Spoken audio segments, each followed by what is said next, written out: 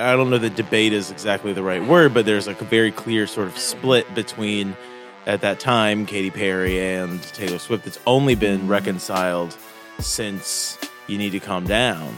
I couldn't have said it better myself. Yeah, Steve, so. and honestly, I'm surprised that no one. Because you've said it all exactly. Because there weren't no fans. We also really didn't get to see how, and maybe it's just because I wasn't invested enough, how the rap community at large took sides during that feud. Just the loudest sigh I could. I hope that was audible, everybody. I don't know. I didn't. I thought it was a gasp of realization that not what you a gasp needed sounds like. That you needed to investigate previous. It's an inverse gasp. Steven. Yes. You want to get rid of something? Yes, I do. Cool. No. Yes. Oh no. Yeah. Actually, I want to pull. I mean, I almost said reversed Thanksgiving, but really, it's a belated Thanksgiving. Just because, like, a couple things have happened that are dope. Okay. One, healthcare. I have been, open and perhaps frustrated with my healthcare plan, but man, Papa qualified for a great one. My deductible.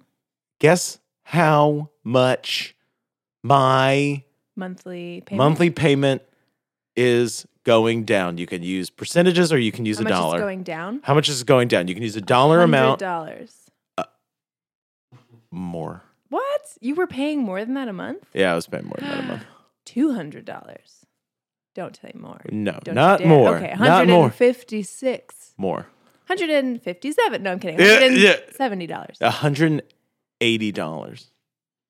Do you now pay $0? I'll now pay $30, but 10 of that is with dental. Ooh. Yeah. I have dental now. I'm going to be able to get it cleaning stress-free. Like, what? I can't believe you were paying that much before. Well, it's just the way the marketplace. Well, it's I don't know, something about the money that I made in 2018. I mean, what I'd like to get rid of is the fact that in order to apply for the marketplace plan in for 2019, I had to then use 2018's taxes to predict what I would make in 2019, and then I would be expected to make the difference up come tax time if I was wrong. Right. And then in order to apply for 2020, I still haven't done 2019's taxes yet. So technically, I still have to use 2018's taxes as that estimation point to predict what I would be able to do for 2020. Now that is true for student loans, and that's true for healthcare. That's fucking crazy that I am expected to use 2-year-old taxes to project what monthly payments I will be able to make in 2020. What better system could you imagine, though? Well, apparently healthcare has a better system, because when they had healthcare.gov had already used my current taxes, because the fucking government already knows how much we make. To say that, like, oh, you actually clearly qualify for this plan, $20 a month, your deductible is $0, and your maximum out of pocket is $2,000, and your benefits are nominally changed.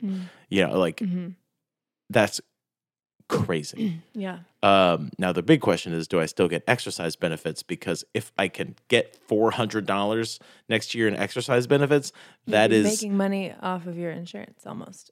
What? 30 times 12 is would be. $360. I would make $40 doubt that off of my health insurance. Are you on a new plan? It is a different plan, but it is the same provider. But it's like bronze or platinum. It's technically level. Essential one. Mm-hmm.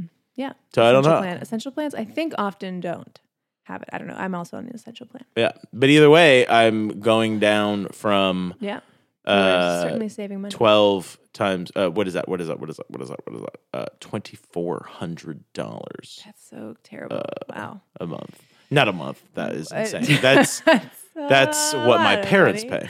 God, wow. Yeah, which actually they Sobering. fought going into the marketplace forever because they live in a red state and ACA is the devil, and second only to the sale of indulgences. But they finally went into the marketplace and are going to be saving $1,700 a month. It's crazy.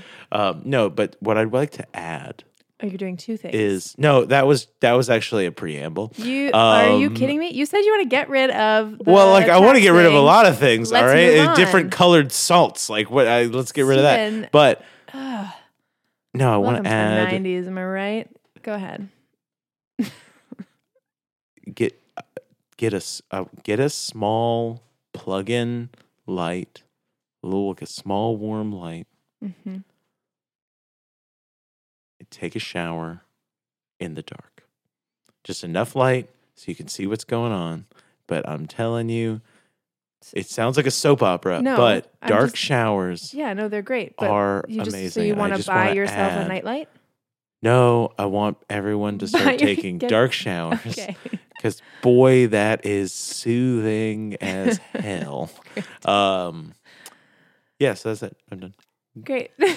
Those were really related. Because dark showers are good for your health. So that's probably why your deductible Wow, I think went you're down. fishing. Maybe you should just... Yeah. Maybe you... Gina, we're short on time. I feel like Thank you... you. Yeah, you're right. Yeah. I'm so sorry, everybody. Well, mine's simple, and it's one that I've been thinking about, and it's an obvious one. And I'm like wondering if I've already said them because probably have. We've done. Should we move on? Yeah, that's fine with me. I just want to get rid of cheap umbrellas. Did we do this? Did we talk about this? Honestly, I don't know, but it is a problem that plagues everybody, New York. New York especially, yeah. But it's just true that if you spend a little more money on a nicer umbrella, it will last you much longer. But the problem really is that we're so inundated with a $5 umbrella that will last you one rainstorm. Right. And then the second time you bring it out is like in the middle of the next rainfall is when you realize it doesn't work. And so you're stuck in the rain and you get wet and your umbrella sucks and you spend more money than you need to. If you live in a place where you have a car, then you just keep an umbrella in your car and then you get out the car and blah, blah, blah. And if you're going out if you go to the car, then you're just like, oh, it's raining, but if I make it to the car, then I'm in shade and I'll just use it when I get out. If that's not part of your situation, it sucks to have an umbrella on hand. So you just never really think to bring it, and then Unless it rains later in the day, right now. while you're leaving the house. Yeah. And then if it's not, then you leave without it, and then suddenly you don't have it. They should make how there's the little you can Accio umbrella. Well, that too. They should make that. But the little reusable bags you can fold down to a tiny little thing that zips up and can go in your bag. So you just always have a bag for groceries. If there was technology to make a really good umbrella that could just drip, drip, drip, drip, drip, down to this tiny, pen size almost. You could just always have it with you easily. And then you just click a button and it gets big and it's a full size, really good umbrella. I'd like that. Well, I don't see that is likely possible.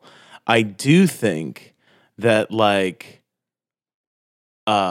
a frisbee sized one would be possible, or maybe an apple, because it'd have to have room for enough material that it would be at least 2.5 feet in diameter.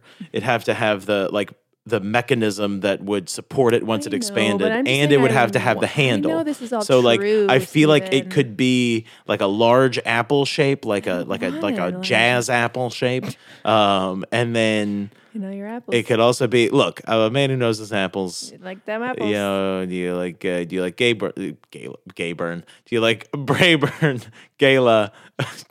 Don't make that face. Gala. Okay, Gala. whatever. I don't know. Apples. They're all reddish with a little bit of gold. Yes. Yeah. Okay. No, but it is a truism, as they say. They do. That one $20 umbrella is worth more than 4 or $5 umbrellas. That's true. Except unless you lose it after the second use, it's your fault. It is not. And you suck. But it's about to happen. Let's get this show on the road. Out to the. Let's get this show on the prairie. Yeah, let's do it. No, I feel while I almost felt bad for not having an amazing clever intro, but yeah, here's I'll give it a read. I'll give it a read, and so you do I think have that a you'll. clever intro? Well, I gave it a shot, and then I was. Then you questioned it. No, I just got to a point where I was like, I'm never gonna make it back to the introduction. I think it's very hard when you do have two movies too. So I think we can abandon it. But also, go for it. I also have a challenge for you. Welcome. It's the start of a new year. Oh God.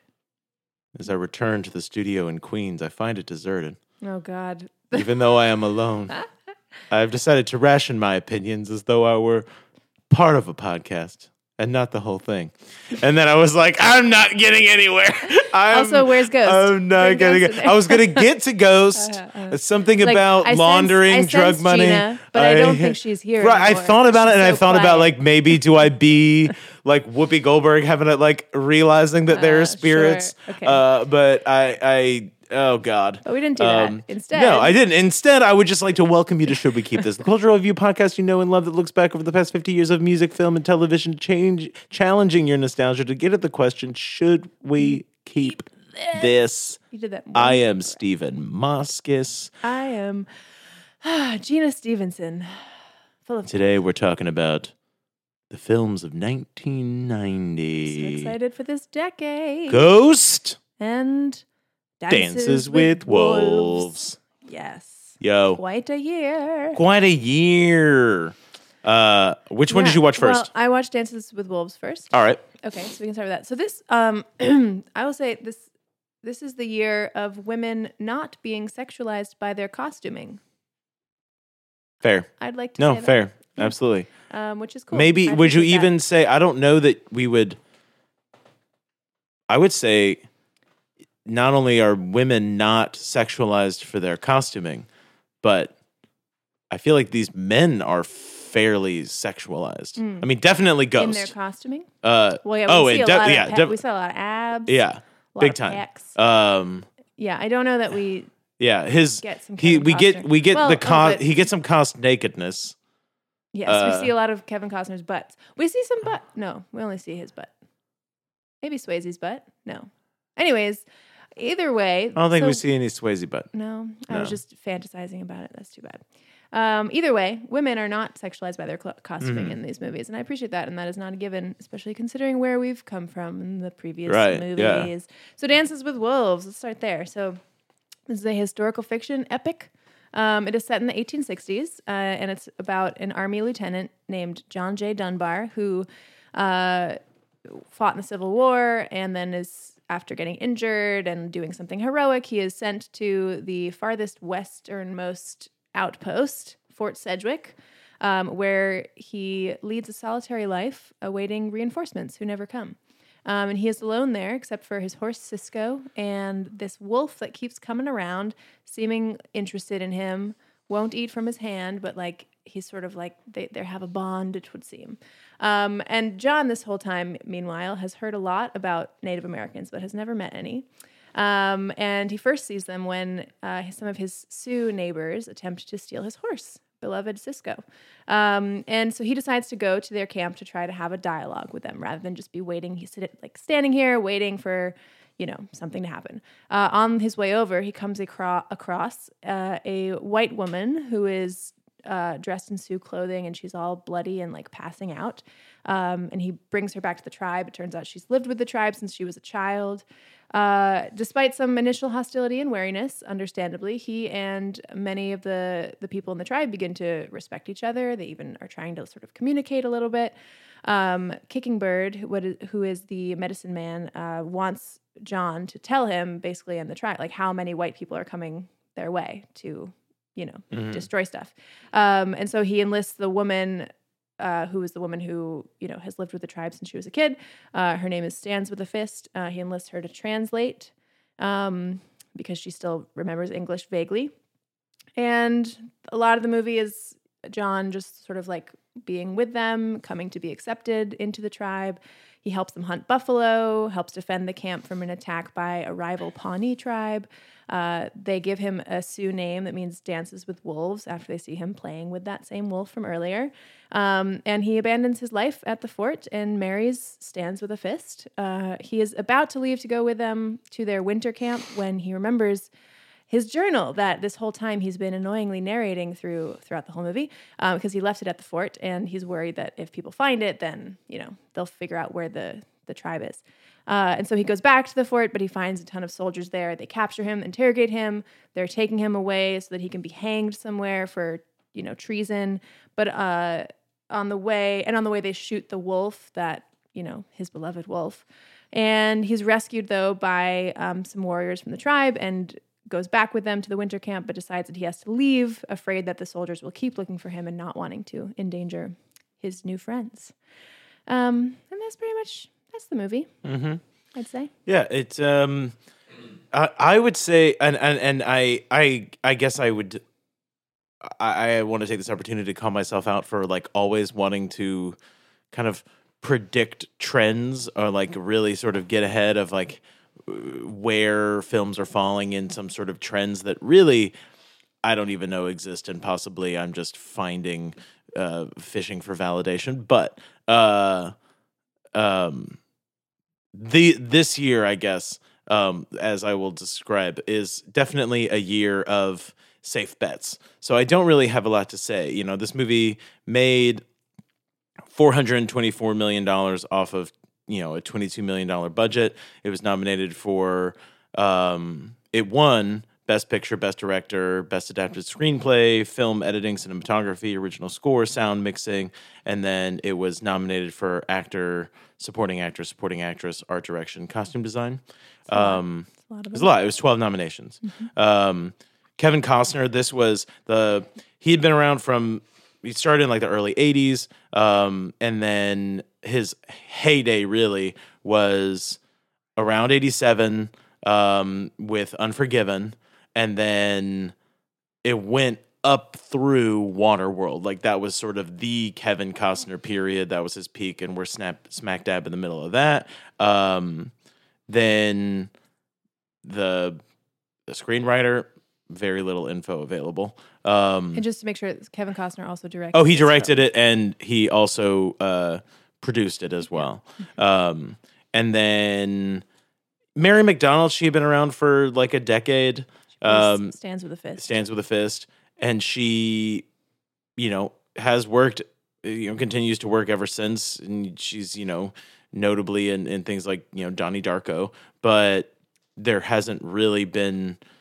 There was no like notable upswing in casting, like we sometimes see where people, explode. And then Graham Greene, who was playing Kicking Bird. He had been acting for over a decade, still acting regularly. And then Rodney Grant, who was Wind in His Hair. He's technically still active, but he hasn't really done anything since the early 2010s. Just like sort of smaller bit parts here and there. Often. No, I'll withhold that. But yeah, mostly like co-star bit part type things. Mm-hmm.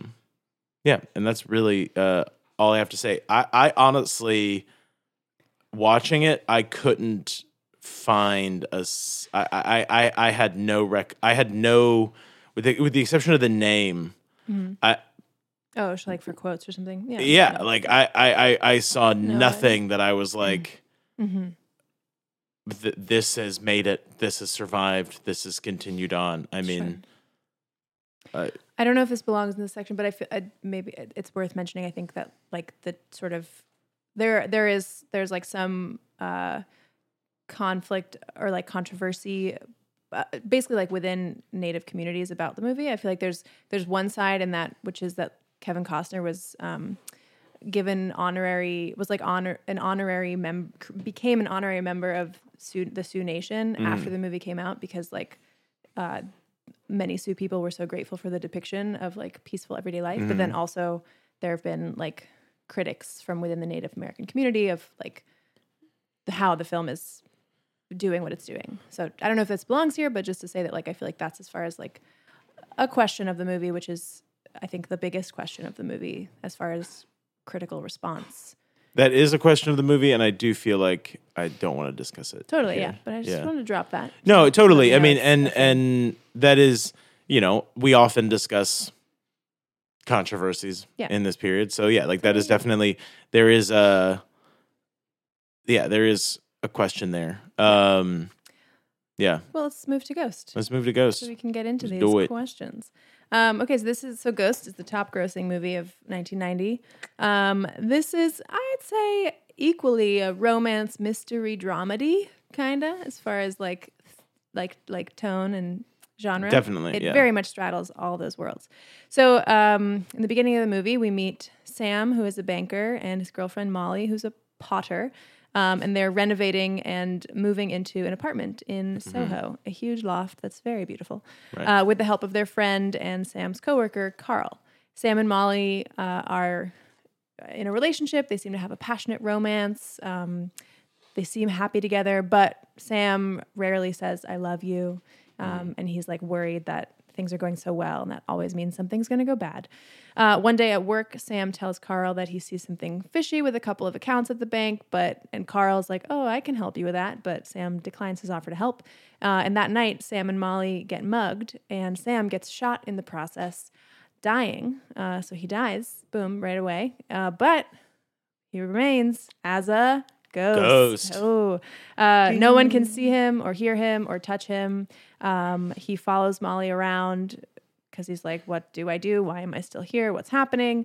Molly's inconsolable, and Sam basically stumbles upon this psychic, this woman, Oda Mae Brown, who has been a, charlatan faking it until this moment when I feel like can you just jump in? I'm gonna add the plot. I just don't want. But he discovers her. Yeah. Because she's right outside. Yeah. Of where Willie's apartment. No, I know. I'm just trying to be concise. I'm going to mention that in a second. I promise. Anyways, this psychic, now I've thrown me out, Oda Mae Brown. So she's been a fake. But then until this moment when she actually hears Sam, because he's right there in the room and she's talking. And she's like, why can I hear you? And basically he enlists her to help him talk to Molly, because convincing Molly that it is really him speaking through her. And he helps, he needs her help because he learns that Carl, who was he thought his friend, is the one who actually set up the mugging because he's trying to launder money through the bank and needed a code that's in Sam's wallet. And so Carl has paid this guy, Willie Lopez, to do the mugging. And so, Sam is sort of like tracking down this mystery the whole time. So Sam also, he enlists Oda Mae to thwart the scheme basically also. So like he has her like get the money out of the account that before Carl can launder it. And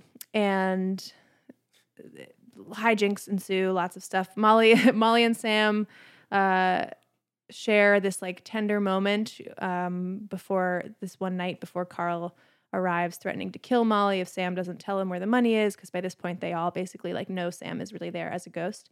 Carl, oops, I wrote Sam, but Carl accidentally dies in a surprisingly brutal way, impaled by some window glass in this like struggle. And his ghost is immediately dragged off to hell by some demon shadows that are creepy. Sam becomes visible to Molly in this last moment as this like light shines down on him. They say goodbye, and he walks off into heaven. Mm-hmm. That's that movie, essentially. Mm-hmm. There's a complex plot as far as it is because there's laundering and the mugging and the mystery element of it. Sort of that side of it. But basically, don't sell drugs. Well, sorry, that was opinion. I apologize. That's for the next section. But who sells drugs? What? Gina, did you watch the film? Yeah. Carl is laundering drug money for. Okay. I missed the why he gets involved with organized crime. It's like it's like not just like quote unquote, I feel like to say drug dealing is one thing, but this is very clearly like This is high profile organized crime that he has gotten involved in. Got it. I missed I truly was like, why are they doing it? Because it was like one line I feel like I must have missed. Yeah. Anywho. I think he actually says it in the conversation with Willie, because when he's like goes over to Willie and he's like, they're gonna kill me and they're gonna kill you. Okay, they're like, him watching him like sweat and freak out was like, it was dope. Yeah. Agreed. So yeah, this is the 93rd highest grossing movie of all time. Okay. It made $505 million off of, oddly, same budget. I wonder if it's some sort of like rote budget. No, not like a $505 million budget, but $22 million. I just thought it was interesting that the Dancing with Wolves and Ghost had a $22 million budget both. And I was like, maybe this is some sort of like, we're putting a cap on it. Like a scale. Well, no, just like some sort of scale marking where it's like, oh, this movie's got this size, so put it at 22 million. They don't seem to be like the same scale. Yeah. So that's a strange. Right. But I don't know if it's like some sort of like a contract thing. I don't know. Yeah. We haven't ever seen that kind of consistency throughout budgeting, so I don't. It doesn't seem likely. But this was nominated for 5 Oscars: picture, score, film editing. It won. Whoopi Goldberg won Best Supporting Actress, and it won Best Original Screenplay. Then the writer. This was his first major work. Did a number of films in like the 90s were kind of his heyday. He wrote a number of movies, but his most notable ones, in my opinion, would be Jacob's Ladder, Sleeping with the Enemy, and Deep Impact. Then Jerry Zucker, the director, been around forever, but he had been directing. The reason that it's got the like comic vibe is because he directed Airplane. Like he was directing like Airplane and The Naked Gun. Am I gonna? No. What? Are you gonna? Are you telling? I've never seen it. Oh my god! I'm like, I've heard of that movie. Wow! I was like, I could tell. I was like, you never. Wow. Okay. Well. I'm sure it means we'll something. have to circle back around. Okay. Or who knows? Maybe I'll have to say no. We gotta get rid of it. But he also like directed the Naked Gun movies and things like that. Yeah, so that's where like the comedic elements of the script definitely helped. He helped punch those up. Patrick Swayze, been in movies for a decade. Dirty Dancing came out 3 years before, so he was like definitely. This was after the Outsiders. It was after Dirty Dancing. Like he was definitely like he was an established like sex symbol, but Jerry Zucker didn't want him because he had been in Roadhouse and he hated him in Roadhouse. So then, but he like fought his way into the audition room, and then he was like, after he like apparently they did the sides for the very end, the final scene, and he was like, all right, this guy's it. Then Demi Moore, like Demi, I don't know, but Moore, she was already like part of the Brat Pack, and she was already one of the, although it is debated tepidly as to whether or not she really deserves to be part of the Brat Pack, or if it was just like one movie that she did. And then she also like she was in this movie About Last Night that was seen as like the turning point in her career. So she was already big and already like established. By the time this movie had come out, Whoopi Goldberg, already established, had already had her one-woman show on Broadway, etc. Do not yawn while I am doing the segment. You know that I am self-conscious about whether or not this part is interesting. That's not why I yawned. But then, so then this movie, despite the fact that she had been very successful as a comedian, she had not been, and as an actress, she had been in a lot of films as an actress. She still faced like hurdles. They didn't want her for this movie, and actually, Whoopi Goldberg herself has credited Swayze. This sort of came out when he was either when he had recently passed or when he was getting close to passing, that like he fought for her to be in the movie and said that if she wasn't in the movie that he would walk. Wow. And then in the 90s, that's when, she became, for a brief period of time, 93 to 96, she was the highest paid actress, only to be replaced by Demi Moore. And then she also she became the first Black woman to solo host the Oscars. She won the Best Supporting Actress for Oscar for Oda Mae Brown, and she was the first Black woman to win an Oscar since second total, and the only previous one was Hattie McDaniels for Gone with the Wind. Wow, that's crazy. And she's hosted it like 3 or 4 times. Mm-hmm. And she's now an EGOT. Mm-hmm. And then Tony Goldwyn, who played Carl, he's in Scandal now. Oh my God, I know. That can't be that same guy. Right. But, and he doesn't really do too much. He hasn't really done too much. This was only his 4th film. His grandfather, though, Samuel Goldwyn. Like, this was not so Samuel Goldwyn, i.e. Metro Goldwyn Mayer, i.e. MGM. Yeah. So, like, a big name. He was gonna make it. Yeah. This movie, he didn't need this movie to make. And there's like talks about how he his wife like really pushed him to push his agent to get him in the room for Carl and all this stuff. And I was like, dude, your grandfather is one of the biggest names. Yeah, right. He's like the G. One of the titular like movie producers. Crazy. He does very well though. I think he's a good actor. Oh man. Wow. Yeah. Great job. Like, which is nice to know that it wasn't just sort of nepotism, Right, but like also in a way like in sometimes not, but a lot of times like a benefit of nepotism is also immersion, and immersion can really help with ability. Sure. So yeah, no, he was dope. Mm-hmm. And I did feel a little bit sad about Rick Aviles or I don't know how to say it. But he played Willie Lopez. He had been in the business for about 10 years at this point. All of his roles were sort of bit part, very stereotypical roles, sort of like Puerto Rican quote gangster types. Right. And it was just really sad because he died only a few years later from heroin.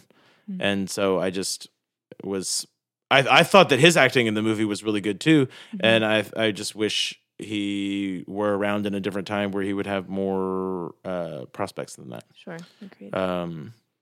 Yeah. So. Okay. You ready? I'm ready, I guess. Okay. 1, 2, 1. Oh, both. Keep them both, I guess. Yeah, I think both. I'm so conflicted about Dances with Wolves. I feel less conflicted about Dances with Wolves than Ghost. Yeah, I feel like how do I put this? I just feel like I feel blasé about Dancing with Wolves. I feel like keep going. What did I say? I said dancing. It's not. I said dances. I elided all the words. Dances with Wolves. We'll go to the tape. Dances with Wolves. Yeah. Playback. We'll make a note. Michael, playback. But yeah. No. Okay. Mm-hmm. I just felt like it felt a lot to me like The Last Emperor, where we don't have any cultural references to this movie, really. It was, to me, a very sort of boring and inconsequential film. And then I think that the movie,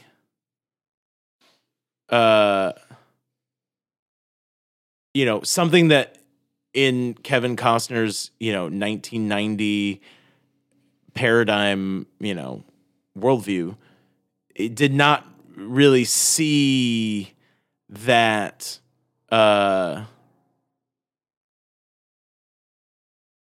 nowadays people, maybe I don't know how to put it, but there are problems with the film. Yes. However, like he is still very critical of American expansion. I feel like even critical of the kind of like man who wants to go out and live on the frontier and make it with a true connection to the earth. And then You think he's critical of that in the movie?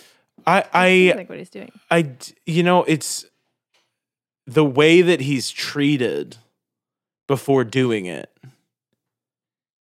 is, like the whole time he's treated like he's stupid, or like, why would you want to do that? Or really like a boy, like he's someone who never grew up. And I think there is something to the fact that like, these like cowboy dreams, they are like a boyhood fantasy. I think it's also something that he realizes when he gets out there and there's nobody there and he's got to like do all this stuff. Right. Well, he seems pretty happy to be alone and doing this stuff, according to his diary. Which I know. But so, yeah. Which we are forced to. Which we his narration has got reliable. to go. God, his voiceover. It's the worst acting I've ever heard as well. Because he's like, today was the best day of my life. Today was the worst day of my life. Like he literally everything is the same. Right. But you didn't do the like kind of drawl type. Today was the. I have a terrible Kevin Costner impression. I was just doing the emotion. Right. But I mean, okay, so I think the reason I do think we should probably still keep it is like it is. So there is a stat I found. I don't actually know how much this was, but that as far as money, but this has become like the highest grossing Western of all time. And because, this movie is attempting to present Native Americans in a far more positive light than any previous Western ever did, as far as showing like them as a full people who are in the tribes, like as a full person and not as like some villain who is the foil of stuff. And, so I feel like because this became the highest grossing film, like highest grossing Western ever, like that is really important that this one. That it wasn't propagating like. Yeah, some even more obviously harmful stereotypes. And so I think in that way, like this one seems like it does have a larger impact, at least culturally, than The Last Emperor or something, because I had heard of this movie for sure. I just hadn't seen it. And like, I think like it was more popular than The Last Emperor being just the example that you brought up. So I feel like it, and pop culture wise, like it has a place and it made its place. And again, I think that like it is worth keeping because it's trying to do something more consciously than previous Westerns did. But at the same time, like, there's like the two things, it is still like a movie about a white dude, kind of a white savior movie. Cause he like, finds the buffalo, like he like just like helps them a lot. He doesn't, they probably also maybe would have seen them or something, but he like comes up and is like, the buffalo are here. And they like are happy. And he, he kind of like helps them in his selflessness. But they save him. He's not like, I don't know that he. It goes back and forth. Does the buffalo thing, do you consider that part of like, he just sees them and tells them? Right. Like, well, but I think like it goes back and forth, like, cause yeah, of course they save they literally save his life, when he's going to be killed by white people. But like there is a sense of like, you have changed us, like there feels like there's like, he is like seen as such a deep part of the tribe by the end when he's leaving. Like everyone is so sad that he leaves that like there is a sense of like, this man was so special to us. And I'm kind of like, I don't. Yeah, no, I that, didn't like it, especially because he when he's talking to the like soldiers that have arrested him, they're like, who are you? And he's like, I was stationed here last April, and I'm like. So it's been like it's like less than a year. It's been you're saying it's been like 7 months that you've been here. Yeah, there's like plausibility things like that. Right. That not only has he worked his way into the tribe, he has become fluent in their language and has fallen in love and married a woman who was in mourning for her late husband when he met her. Yeah. Yeah. So like that is one thing. And then another thing, which I wouldn't have thought of, but I was just like reading some articles and things written by Native people who were just like talking about the movie. There was somebody mentioned I actually don't know what the name of it is. Like an epigraph is at the beginning of something, but I don't know what you call it when there's like text at the end of a thing. But like at the end of the movie, there's this text that comes across. Yeah, sure. That is, it's saying like 13 years after what we saw, like the last, like, everybody in everyone in the Sioux the Sioux tribe, like the white people power, and like, and it said something that was like the great horse culture of the plains was like lost forever. And essentially what I saw was from reading these articles of like people saying like this is like a perfect example of like imperialist nostalgia of basically saying like there are no more natives. Essentially it's saying like people who are like those were the like actual Native Americans. And if you are a Native American, you live today, like that there's some like nostalgia for this like sense of like, oh, they used to be this thing. And so they're all gone now, and it's this sense of like sort of erasing the idea of like that there are still, of course, Native American people. So like that, was the thing that I like didn't really think about until I read that. But so I'm like conflicted because like, it is a movie about this white dude and like it is about like his connection, like learning new things about his worldview and about who is good and, looking past assumptions and like, and I do think that's helpful, especially considering that probably the audience of this movie, they were intending it to be for a white audience. And so like showing a white guy like experiencing those things, it's like, that maybe it's like people who are white would be like, let me challenge my assumptions too, or something, you know what I mean? But yeah, it's still like a conflicted thing in my mind just because I don't know. I just like I know that there is some controversy from the perspective of Native Americans. And so like, but at the same time, he was made an honorary member of the Sioux Nation, because like, again, like seeing for the first time, people being presented not as like totally evil and bloodthirsty and just showing day-to-day life is amazing. And also they're really speaking Lakota. Like there's a woman, who like taught them all the language and like the dialect and all that. And it's like, that's really, and like it's in subtitles, in English subtitles. So like we can really be hearing them speaking, so like I think the intentions of it are as good as they could be considering like the people making the movie, Yeah. I think that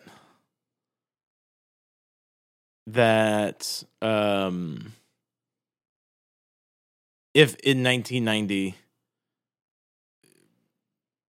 white people like white Hollywood had, this incredibly statistically significant grip on the means of production, then a top to bottom native helmed film would not be made and would not be sold. Totally. And and so what I almost see this as kind of going into when I would hear people talk about the movie The Big Sick, and whether or not that movie contains really harmful depictions of South Asian women, I think it's similar where it's like that. I almost feel like this movie did probably the best that a 1990 film could do. And the issue is not that it did badly, but that there isn't more now. Like there should just be more. Yeah. And then there should be more, just films about contemporary Native Americans, that they don't all, the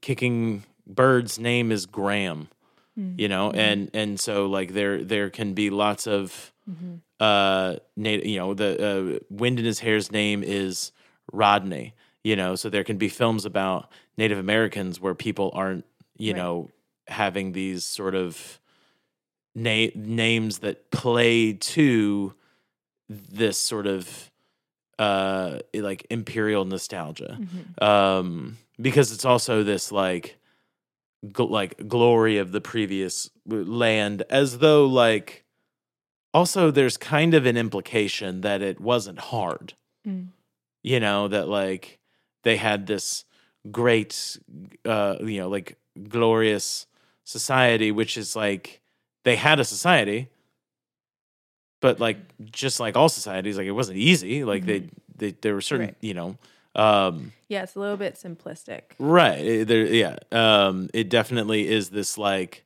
this. It seems like something for like a suburban white audience to just be like to just speak really reductively about what it meant to be a Native American and how like with regards to the way that like the white soldiers are portrayed in this movie. I don't think that white people, when they saw this movie in 1990, had any sort of thought process about whether or not they were those white people, whether or not like this movie was sort of working its way to like undo our understanding of frontiersmen and like the I don't even know what they called those sections of the military that would go out to like hold those forts. Right. But I mean they probably saw them and were like, those people, they just it and like hated them without really acknowledging how much they of themselves they were seeing in there. And so like I would like to see movies, more movies in addition, and movies that basically force you to self-identify with the people that you're seeing. Totally. I also, it's kind of related to this. I was surprised. I was unpleasantly surprised that there was almost no depictions of white people like initiating violence. Like, there was like a scene at the beginning that was like set in the Civil War, and I was like, we're in the backdrop of the Civil War. And so many of the scenes that have violence in the movie, aside from honestly like that first one where we see like a little bit of fighting between like the Confederate soldiers and the Union Army, and then when the soldiers are like shooting the wolf, like there's a lot of depictions of like other tribes essentially usually like initiating violence first. Like there's like the Pawnee are shown in a couple of scenes of like, really brutally like instigating violent attacks, and I just was like, this is really skewed in a direction that is like not true in terms of like wanting to see the whole side of like wanting to see like white settlers or like white, even just like the army people like. Oh, do you mean in her flashback? I mean her flashback, but I also mean like they When they attack kill the guy who's like got the wagon. They attack the Lakota tribe too. Like, but I just was like, where are the?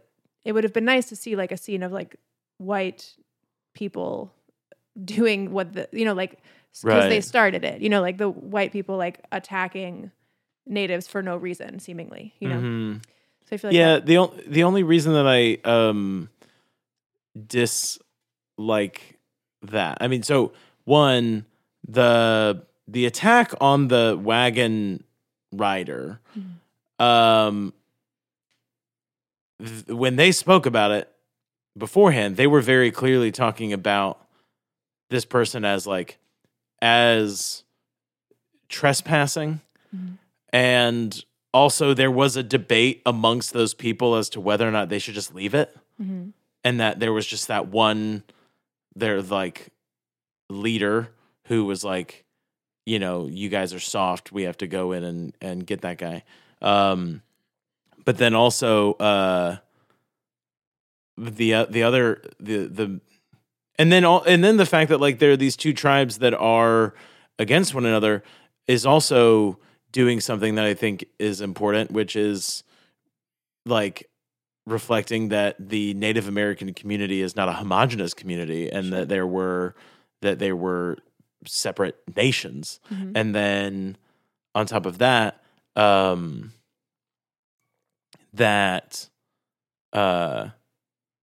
I feel like inevitably, if there were like, I think that it's necessary that he went to a place where there were no white people so that the film did not become about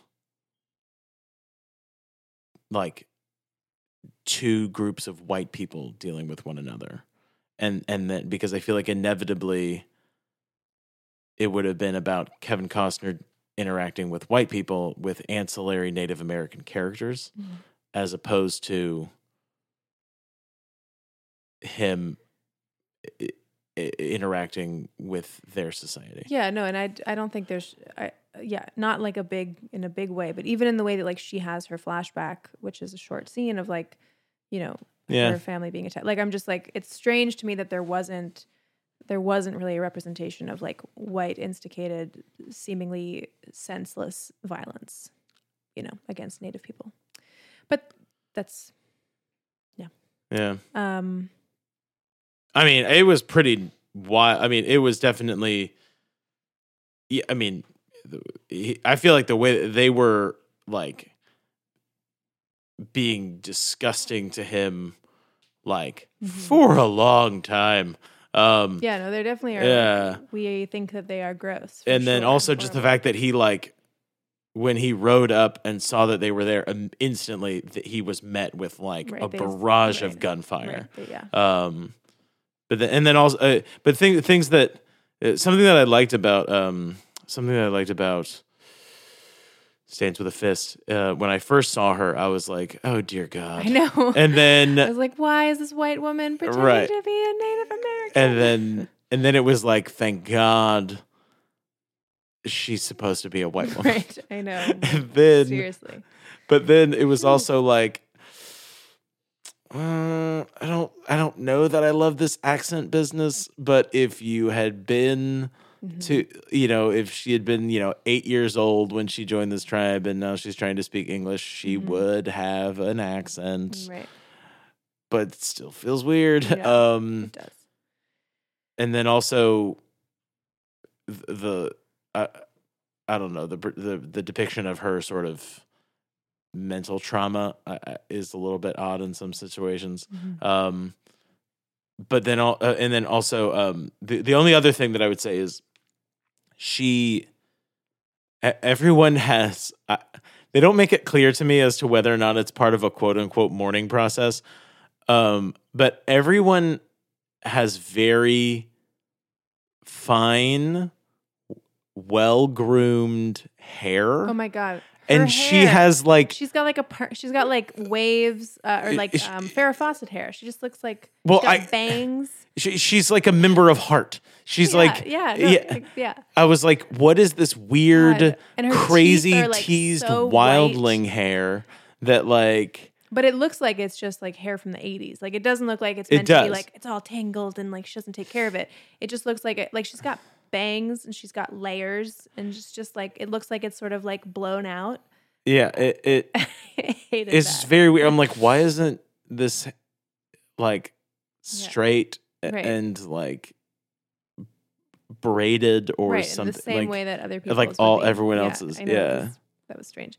I also I like don't actually know how I feel about this question, but like I just kept asking myself like why. Well, first of all, like I think the relationship between the two of them, Stanza the Fist and John, I was like, there's no sense in any way that like there's anything about the other person that like causes a romance or like makes them like love each other Besides their shared whiteness. Exactly. Yeah. And so like that was I was like, would it be better if like why does she have to be a white character? And like but at the same time, if she was a Native woman, then like they got married, then like there certainly could be sort of like a way that he's like exoticizing her, you know? Totally. I mean, they're literally just, like, this don't exact. know. There isn't a world in which there isn't a world in which we aren't having this exact conversation Right. unless he brings his wife to the fort and they just both come from society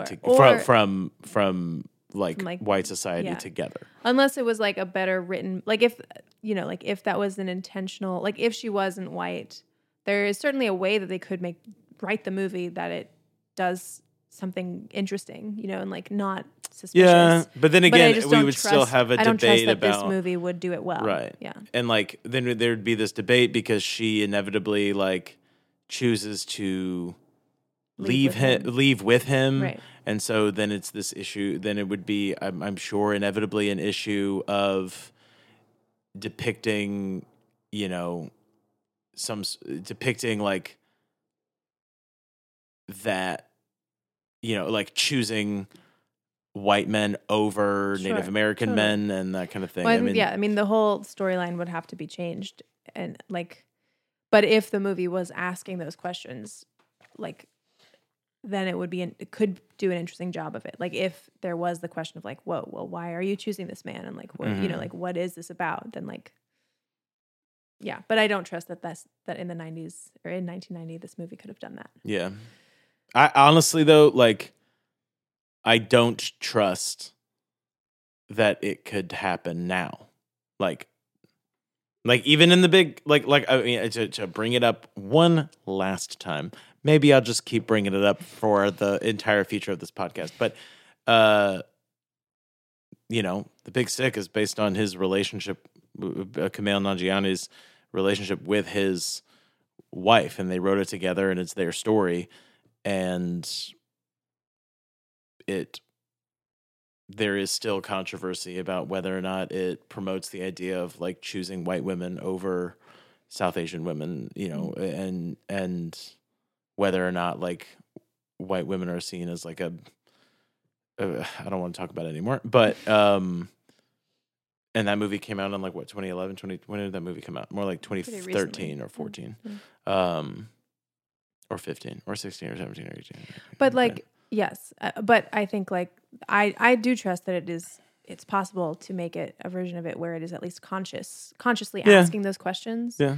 Because we don't live in a world, thank God, where like it is just sort of like, oh, white people have to stay with white people. You know what I mean? Like that's not the world we live in, and so I want movies to like try those things and let it be challenging, but actually address it in conscious ways. Mm-hmm. So. No, yeah, yeah. I would be very interested in that movie. Yeah, but also it'd be a different movie. I just don't. I don't. Did you find this movie like captivating? Yeah, I mean that's like it was also pretty boring. There wasn't like a plot. Really, I mean, I didn't find it captivating. It was just, I just felt like it was it didn't really feel long to me, even despite it being long, but I never felt enthralled. Mm-hmm. It just kind of felt like it was happening. Like it just kept being on. Basically. Well, it felt like, because it was meant to be about like day-to-day life, you know? Oh, I hate that shit. I hate that. I'm not saying that that's I'm just saying like it was intentionally trying to show in like portraying the members of this tribe as like humans, showing day-to-day life, like in a way that we're, you know, and I'm not saying that I enjoyed it because of that. I just feel like it was very much like day-to-day stuff. But I did really love the like council scenes. Yeah. Which were like long scenes where basically like members of the tribe were like just talking about what should happen. And like, and so I feel like there were things about it that I really appreciated. Like, you know, very clearly showing like the amount of thoughtfulness and like consideration from different people's opinions that went into decisions that they made compared to like the way we saw like the structure of power and like, you know, the white people. But no, it wasn't all that captivating. The buffalo stampede thing, just fun fact, that was really a buffalo stampede. They had like thousands of buffalo. They had one chance a day basically to shoot that scene because they just would get the buffalo going, and like they'd hope like from miles away, because they will just like go for miles before they stop. Wow. So they like actually were doing that with buffalo, like just straight up stampeding. And I found a couple of fun facts that are interesting. One, also Kevin Costner did like 95% of his own stunts, which is kind of crazy, including in that like riding his horse through the buffalo. And this thing makes me, I think we should get rid of Kevin Costner, because so a couple of years later, so after he was made like an honorary member of the Sioux Nation, he bought up something like 100 acres or more of land in South Dakota that was considered sacred by the Lakota. And he bought it, and his plan was to build a resort. And he tried for years to build a resort on this land and eventually like wasn't allowed to. But I was like, you dick. Yeah. Are you kidding me? Like, you just made this movie seemingly with good intentions. You were made an honorary member of this community, and then you just shit on it. Like, that was so gross. So just want to drop that out there. And I'm ready to talk about Ghost if you are. I am. The last thing I'll say is I felt like it's important to say that I think that like I can't help but feel like my mind was made up about this movie before I went into watching it. So I will give that subtle caveat, but like, so I definitely just don't think I was ever looking to try to find it interesting, but I just found it to be a boring movie. And I did feel like it was doing its best and did decent work. It felt more like a bullshit sort of Academy film. And look at that. It won the Oscar. Yeah. And so I was like, all right, I'm not here to censor boring films, but yeah, I just thought it was boring. Totally. Onward. Let's talk about Ghost. Yeah. Well, Ghost. I don't Ghost. know. Ghost. You talk about Ghost? So you were conflicted about Ghost. Tell me why. Well, I just think that there's some things in there were a couple moments. Also, I'm sorry. With Dances with Wolves, clearly there's no such thing as like concussions or traumatic brain injuries, because he is beaten in the head multiple times, unconscious, he is clubbed with rifle butts over and over, and he's just fine. He's doing good. Yeah, but you know, so there were just a couple things that just a couple times, there were just a couple things, and I'll just go ahead and I'll list them out. You know, of Ghost.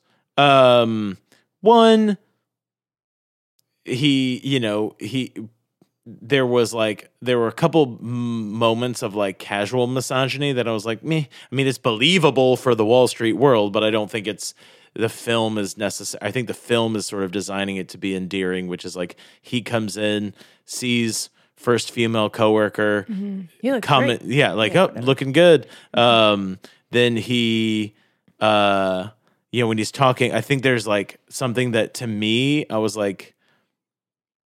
I thought, oh, this is supposed to be like almost kind of saving the cat a little bit when he was talking about like, being afraid of the deal with the people the investors from Japan. He and that like he was like really nervously like practicing Japanese to make sure that he gets it right. And then he was like, I can't tell. What does he say?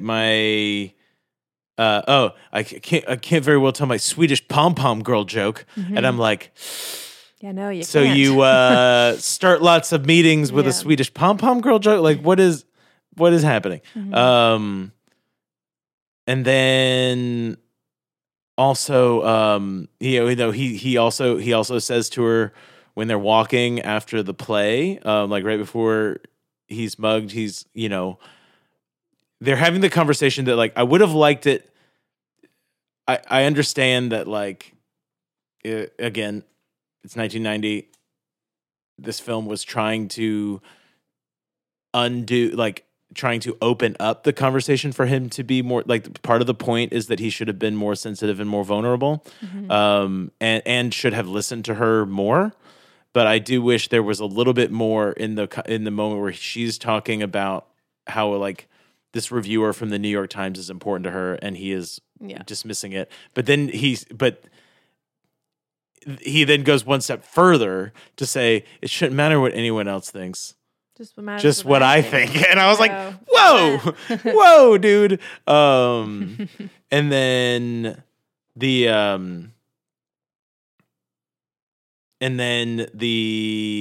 only other thing there was one more thing. Shit, I can't remember it. But yeah, like there were just a couple moments where I feel like the blind spots of the writers were coming through. But can I say something that I feel like is important to me? That when I saw it, I was like, finally. This is like the first movie I feel like I've ever seen, besides Do the Right Thing, where they have a believable living situation in New York City. Because yes, they have a giant, great apartment. He's a banker, though. But he's a banker on Wall Street, and Soho in the early 90s was a shit area. So they bought a building in a shit area, and then they redid it themselves. Like that's a very believable thing for a Wall Street banker to achieve. Sure. And I was like, oh man, there was just something. There was like a breath of fresh air about that. Yeah, because so many times in New York, it's like Friends, where she's a sous chef and crazy. She's a barista, and they live in the village, and it's and to take that for like something that I appreciate about the movie, and it was like not the point of the movie, but certainly was like a theme throughout, was like the ways that like spaces in the city are like kind of and especially were like before lots of gentrification came to like parts of Brooklyn and stuff, like pretty segregated, as far as like who lives where and who feels comfortable where. Like when she was talking about when she is not helpful. When Sam wants to bring Oda Mae to the bank to like do this thing, she was like very clearly uncomfortable in like the financial district. And like, I mean, she sort of, it came off as like a joke where she said something like, I don't know much about banks. But I feel like there is definitely this thing that is the movie is like start touching on of like the ways that like knowledge about like banking systems and being welcomed into a space where you can like learn about your finances. It has been, historically like a privileged white space. Also, I've been in a like this was like a couple years ago when we used to live on 140. I was in a Bank of America to make a deposit or do something with, I don't know. But then there was somebody who was, and it was a young guy. He was there cashing a check, and they were like, "Are you sure that you don't want to just deposit this in an account?" And then he was like, "No, I don't do banks." And I was like, "What?" But no, totally. And when I was, in Washington Heights, there were the amount of like that is a high liquid community, because I don't really, I think there's a lot of like institutional factors to that. But I remember like needing to mail something in the post office, and I was just looking at all the people around me carrying like massive amounts of cash. And I was like, what? Why y'all have so much cash? But yeah, that's very true. Also, it was definitely a look at Bushwick pre 2010, because Willie lives off Myrtle Wyckoff, which is something like just a couple stops away, like maybe I think it's actually just one stop away from where I live now. Very different now. And I live in I live in an incredibly trendy area of East Williamsburg. But yeah, I mean, it's just interesting a way that like the city has changed. Something I did notice though was that he definitely goes down into the subway at West 4th Street, and it is then Franklin Avenue. I was like, wait, what? Yeah, I like those little New York things we touch. But for the most part, I mean, it's pretty like, like it's a pretty solid depiction of New York City. Yeah, agreed. Yeah. Yeah, and I like really appreciate just that, like the playfulness with genre that like it really embodied. Yeah. That was like, it was like clearly a romance because of like this love who's gone but who's still there, but also it was like really funny. Like a lot of the comedy being like Whoopi Goldberg was really funny and like had some really funny moments and so like many lines and her storyline too is just like by nature funny. So I feel like that was really cool. And then also like this sort of like thriller thing of like what's at the source of this, and like she's in danger, like all of those things were given equal weight in a way that's like very just like surprising and playful. Yeah. So I really like that. And I like, with regards to like the thriller aspect, I mean, fucking him once he like learns to like push things, and he's going after Carl and Willie. I mean, it was scary. It is intense. It is scary. And like then when like honestly, it could be very cheesy how they deal with the afterlife business, and also like in the very end it gets a little bit cheesy. But like when it comes to the like Willie and Carl getting dragged away, like it's kind of scary. It's really like scary. Yeah, these little demon shadows. Yeah, and like they're like moaning that they do. Yeah, I mean it is. No, it is. It's true, and they could have gone so much more over the top with the like heaven stuff. Right. But it was like this blurry, colorful landscape that he was walking towards, and I appreciated that. Yeah, and but yeah, and I just there were so many moments where like, I mean, incredibly emotionally resonant, where like I was, I didn't necessarily cry, but I felt like right on the verge, like in the diner when she walks away, and then she's, and Sam's like, ditto, say ditto, and she's like, what is ditto? And you see like Demi Moore freeze, right? Yeah. Right. No, totally. And the penny being lifted, and it was really. Also, cool.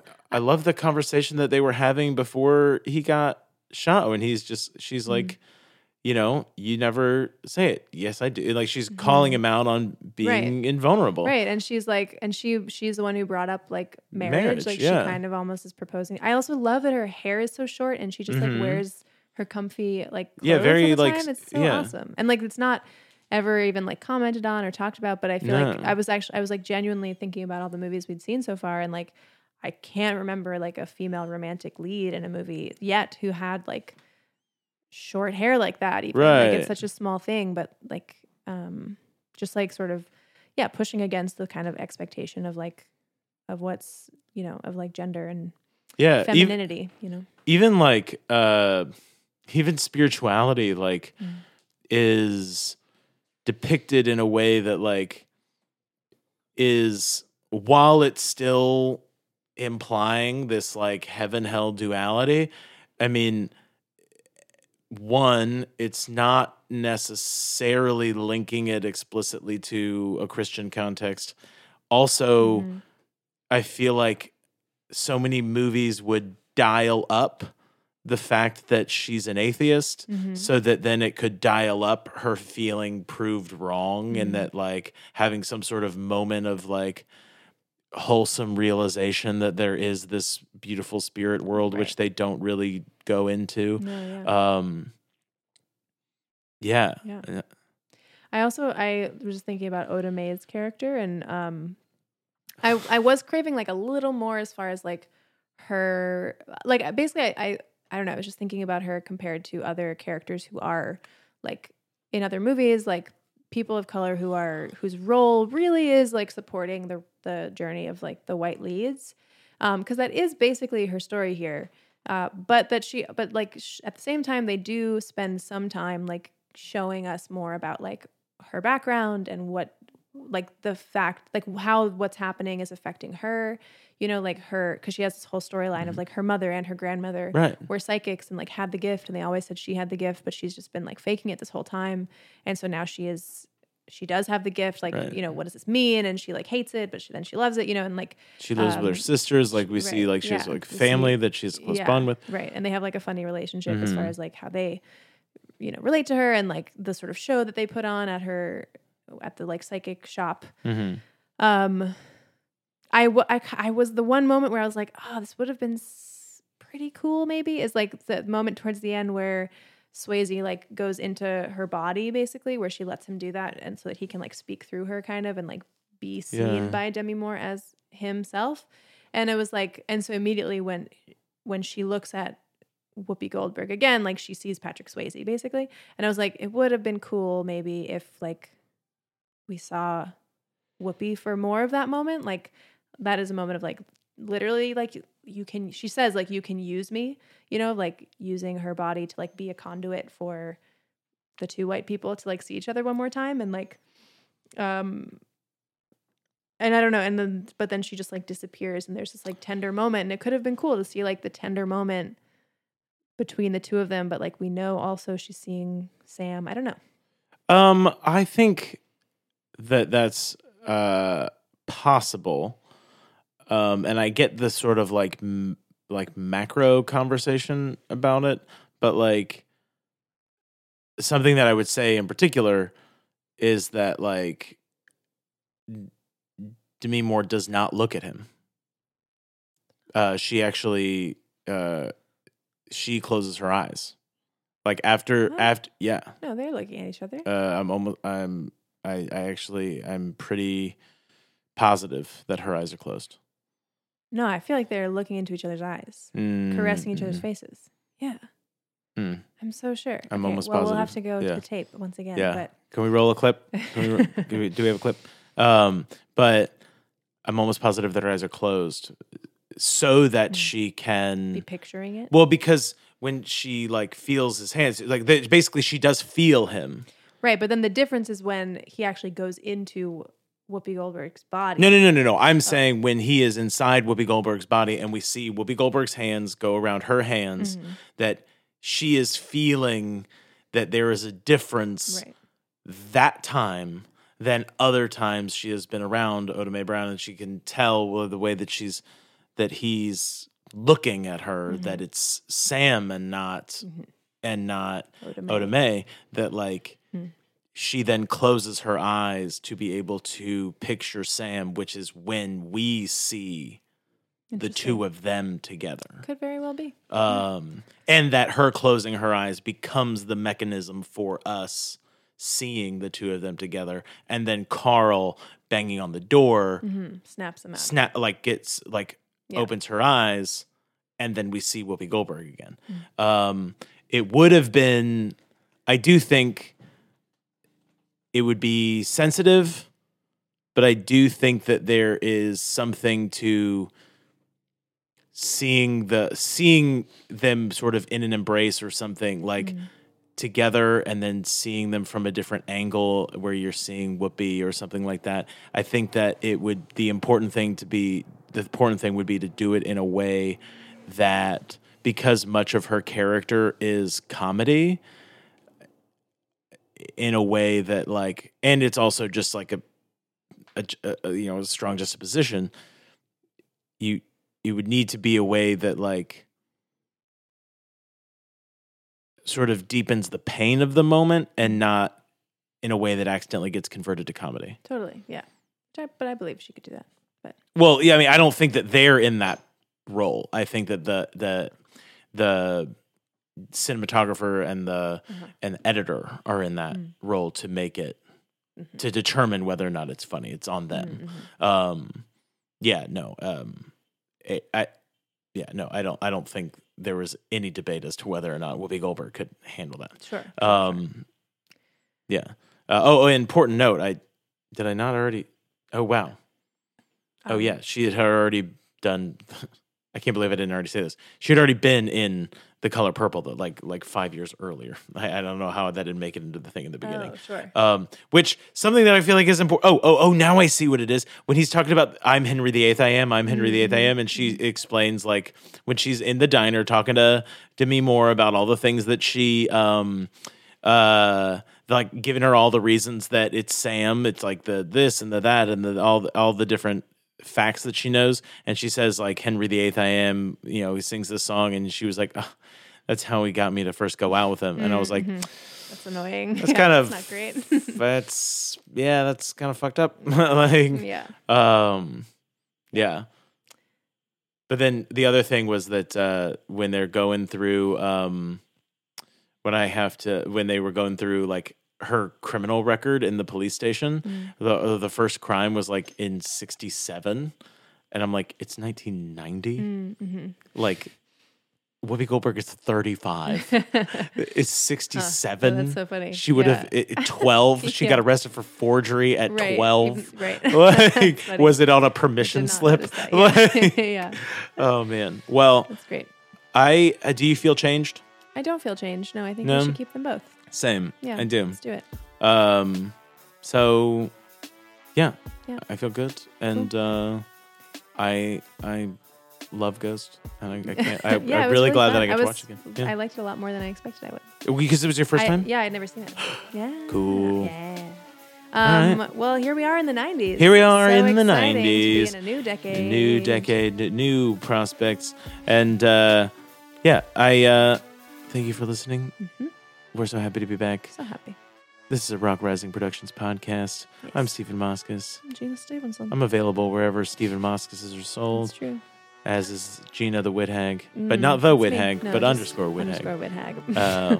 Yeah. I can close this out with a sweet, sweet coo. Haiku, that is. Yeah, please say the full name, otherwise it's problematic. Sorry. Wow.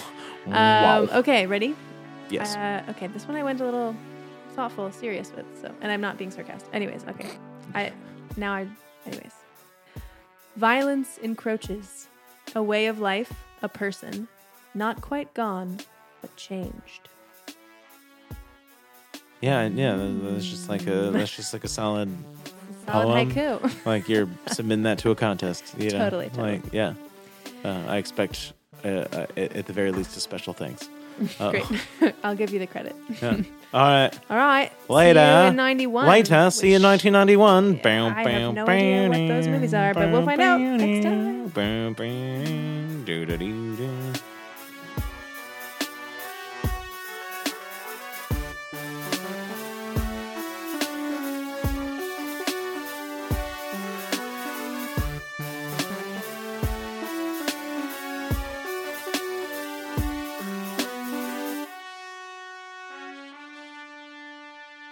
This podcast is produced by Rock Rising.